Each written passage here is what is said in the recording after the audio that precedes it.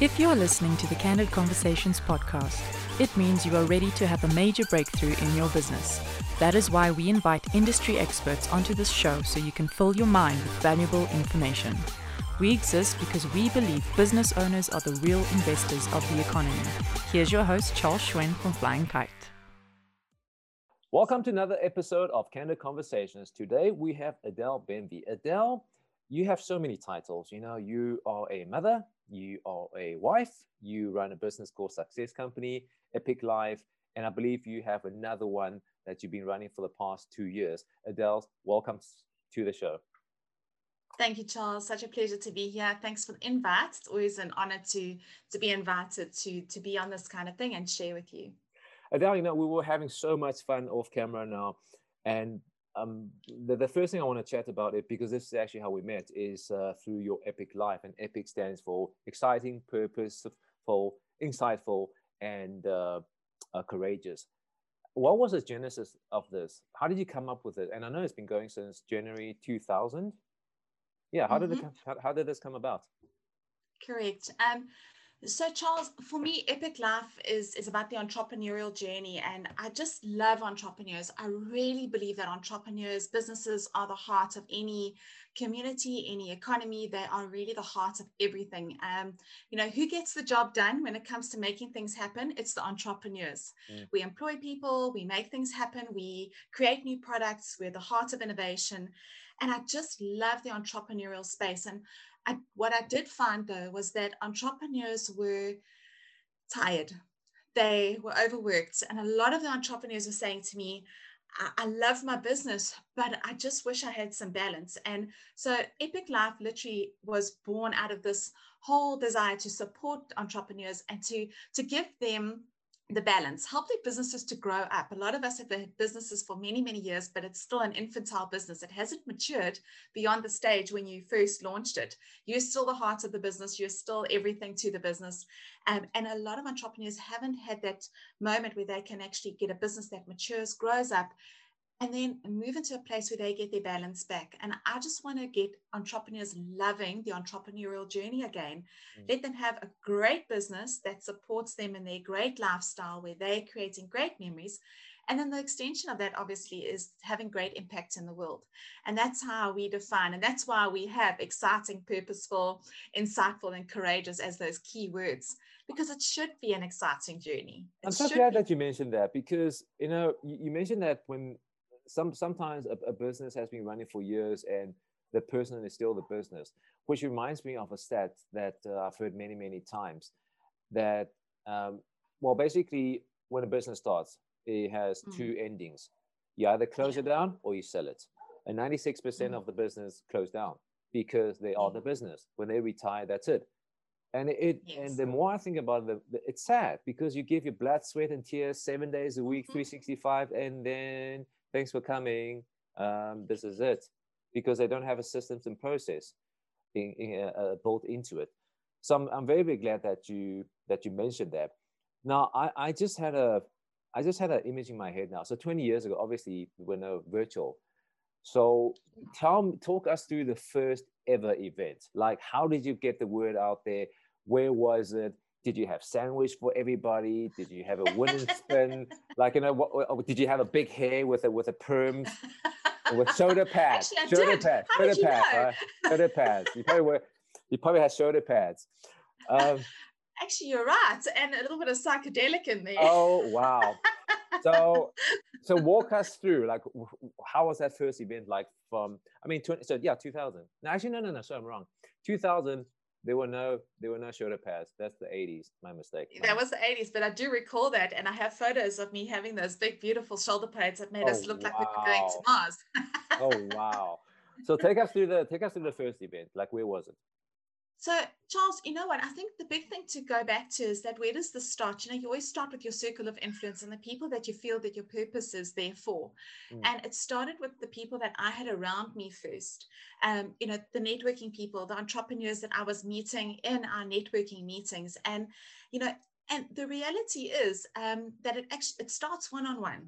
And that was my journey. Is it started with the one-on-one, saying, how can I help other people through my journey? What can I do to be able to give them the lessons that I learned the fastest way? Because they say a wise person learns from their own mistakes, but a wiser person learns from others. And so for me, it actually started in that one-on-one vulnerable space of allowing people to share where they're at and getting literally my hands dirty in their businesses, going into the trenches and helping them to reshape that. And so this trend became a reality for me of doing this. And then I started with these smaller, more intimate groups, but where people still felt like they could be vulnerable and say, look, I'm not going to put on a mask here. I'm going to drop the mask and I'm going to tell everyone, because it's a safe place. These are the reasons why I believe my business hasn't matured. This is why I don't have systems in place. And actually, I don't have good health and I don't have this, but I want to get there. And, walking that journey then with these smaller groups of people has been so encouraging. And I think you always want to create the safe place. And then obviously the event started where, you start taking people away to help them get a life and experience life and help them get out to beautiful places to experience different sceneries. My big thing is I love travel. So to take people into beautiful places and help them experience that is something that I personally love. And so for me, my journey wasn't starting with a massive event. It was actually starting at the heart of who is the entrepreneur? What are their daily things that they face, and getting to know that first. Once you get that on a micro level, then you can scale it. So that's been my journey, is helping entrepreneurs, and the scaling happens out of that. You can't start by thinking you know it all. You really need to find out what they're experiencing before you can scale. So that was my experience. What were some of the, I suppose, mistakes or some blunders you made along the way that in your head that you think it could work and it totally didn't work? Were there anything that stands out?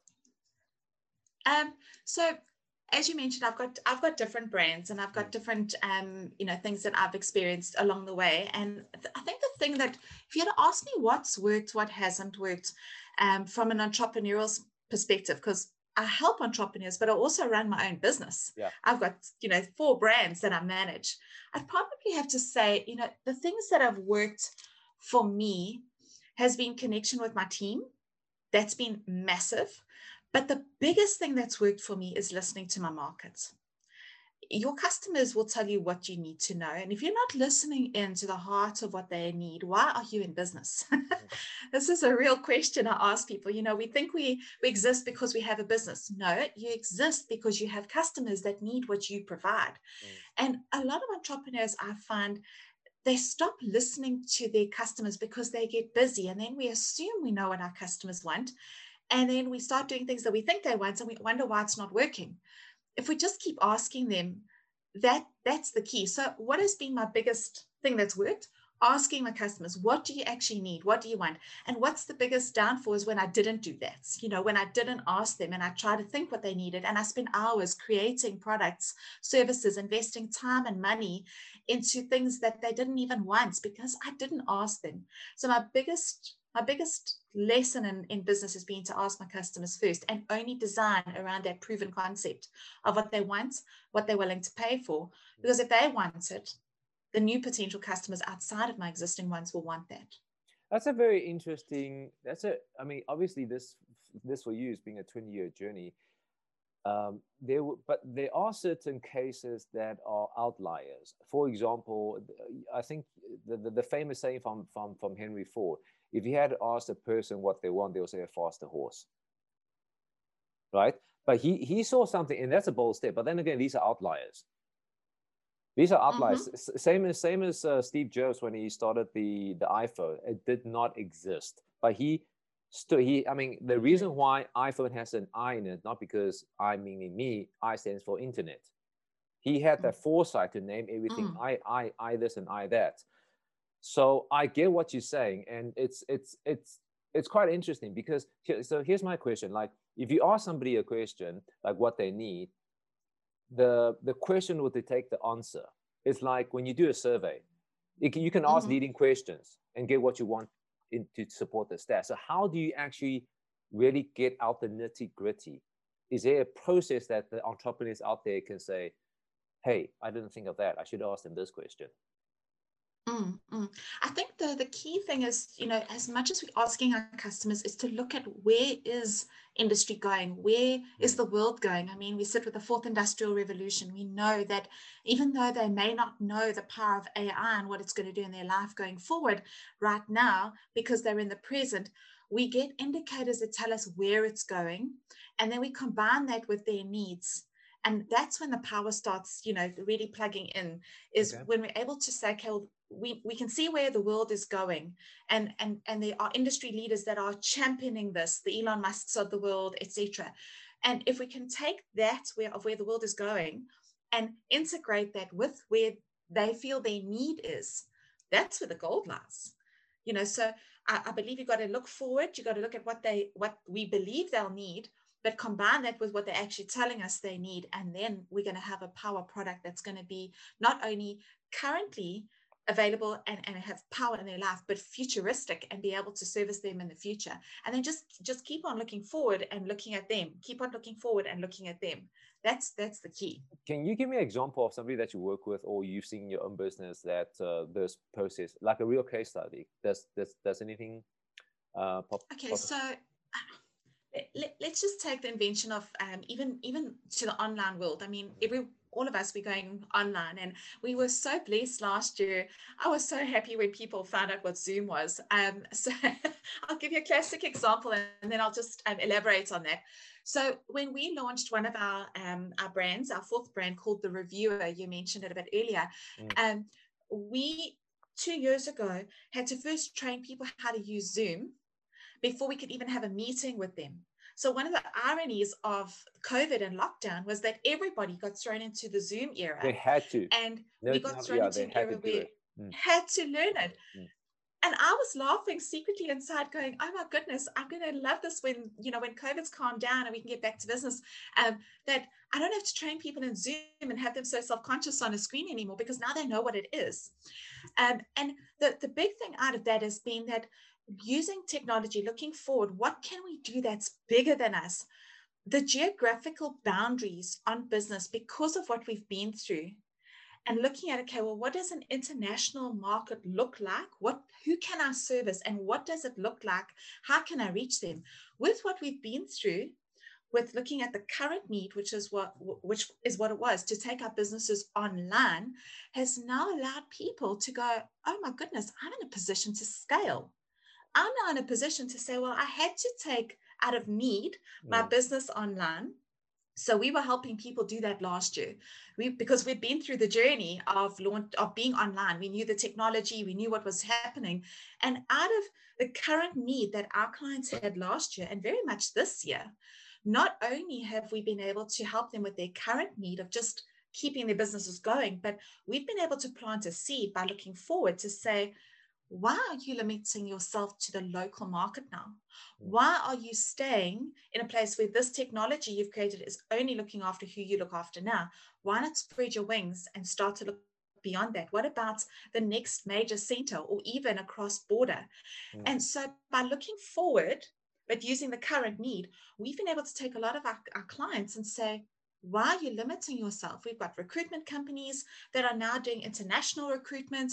We've got HR companies that are now helping people with international placements of people that are working virtually, but are South African based, now working for international companies because they can now, because it's all online, and virtual offices now exist. And our local businesses now are bringing in international revenue. And these are just some of the cases that we're working with. So it's so exciting when you're able to look at the current need. How can I help with that current need as a service provider? But then look forward and plant the seed to say, what about this? And so that was our example with 2 companies that we're working with, is, that's just 2 that I'm mentioning. Spread your wings now. Current need, service delivery from our side, but now look forward. What can you do with this? I concur with that, because last year, I mean, I never thought that I will get a chance. So one of my clients invited me to come and do a speaking gig, and they're based in Dubai.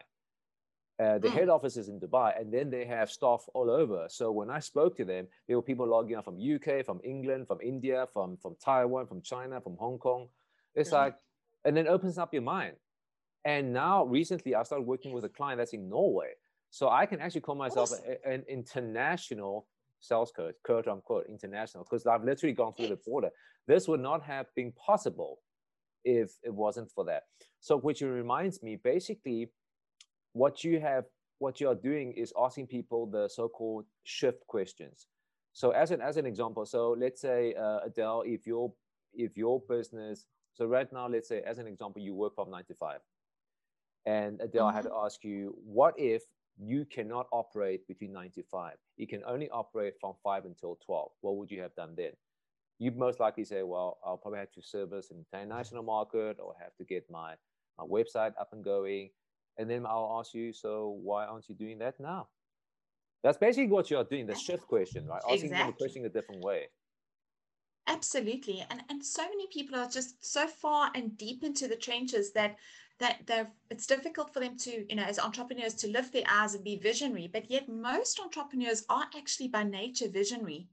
But because of the busyness of life, and I always say you've got crying babies, and which one is crying the loudest? And it's usually the problem that's happening in the business in that day. And it's so important for entrepreneurs to just create spaces and pockets in time to be visionary again, because I believe that these shift questions, actually, we ask them, but they're there. And if the entrepreneurs just take a little bit of time, I take the first hour of every day and I drive my own objectives. I look at the future, I look at current, I look at people that I can help, I look at what I can do to drive my objectives. But a lot of entrepreneurs don't take time to drive their own objectives. They're reactive to whatever's shouting the loudest.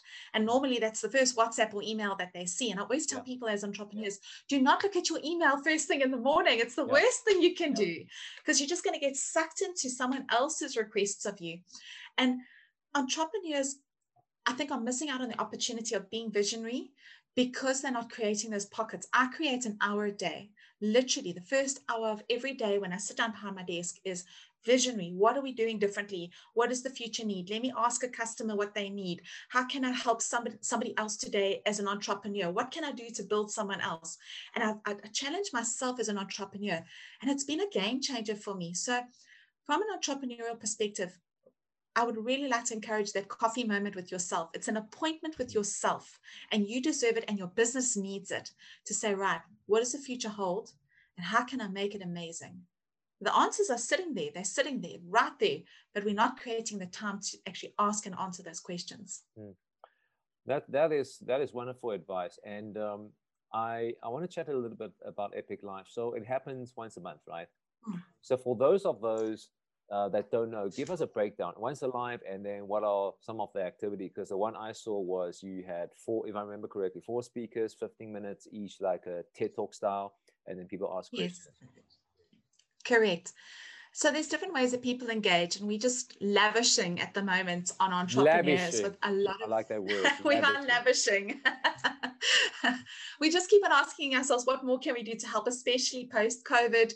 And I think it's the most brilliant time to re-engineer your businesses. People have never been given a moment of permission like they have now to re-engineer their businesses to make sure that it serves them. So as you know, Epic Life is all about getting people to love the entrepreneurial journey once again. So what does it look like? We've got a number of things that we do. We have got online courses. We've got a number of them, but what is the stuff that you would engage with? Once a month, we offer what you joined us for, which is our Epic Life online event. And that's where we have epic experts and friends. It's people that we trust, industry experts that we bring on once a month into an hour-long conversation where they share their best tips right now for what's working right now. And then if people want to engage with them, they go onto the website and they can engage with them from there. So we're just trying to make our resources available to other entrepreneurs because we trust them. So we want them to be able to be helpful to the other entrepreneurs. So there's great advice there, and those are free. We have our Epic Equip events, which is where I do 2 hours training every month. We do one business topic, and then we do one personal topic. So for instance, I mean, this month has been leadership and then lifestyle. So leadership is on the business side, lifestyle is on the personal side. So we're running these concurrent journeys, personal and business, the whole time to build the business, but also to build the entrepreneur. We then have the free course, which we are launching now officially on the 1st of April. Yes, the 1st of April, no joke. And that one is an 8-week course. It's all video based. You can watch the videos when you want. Why we've said 8 weeks is that we've created 8 live Zoom sessions with me, one a month, looking at one video a month. So there's 8 videos that you work through. Sorry, once a week, my apologies. So it's 8 weeks long, but you can do it overnight, literally, if you want to.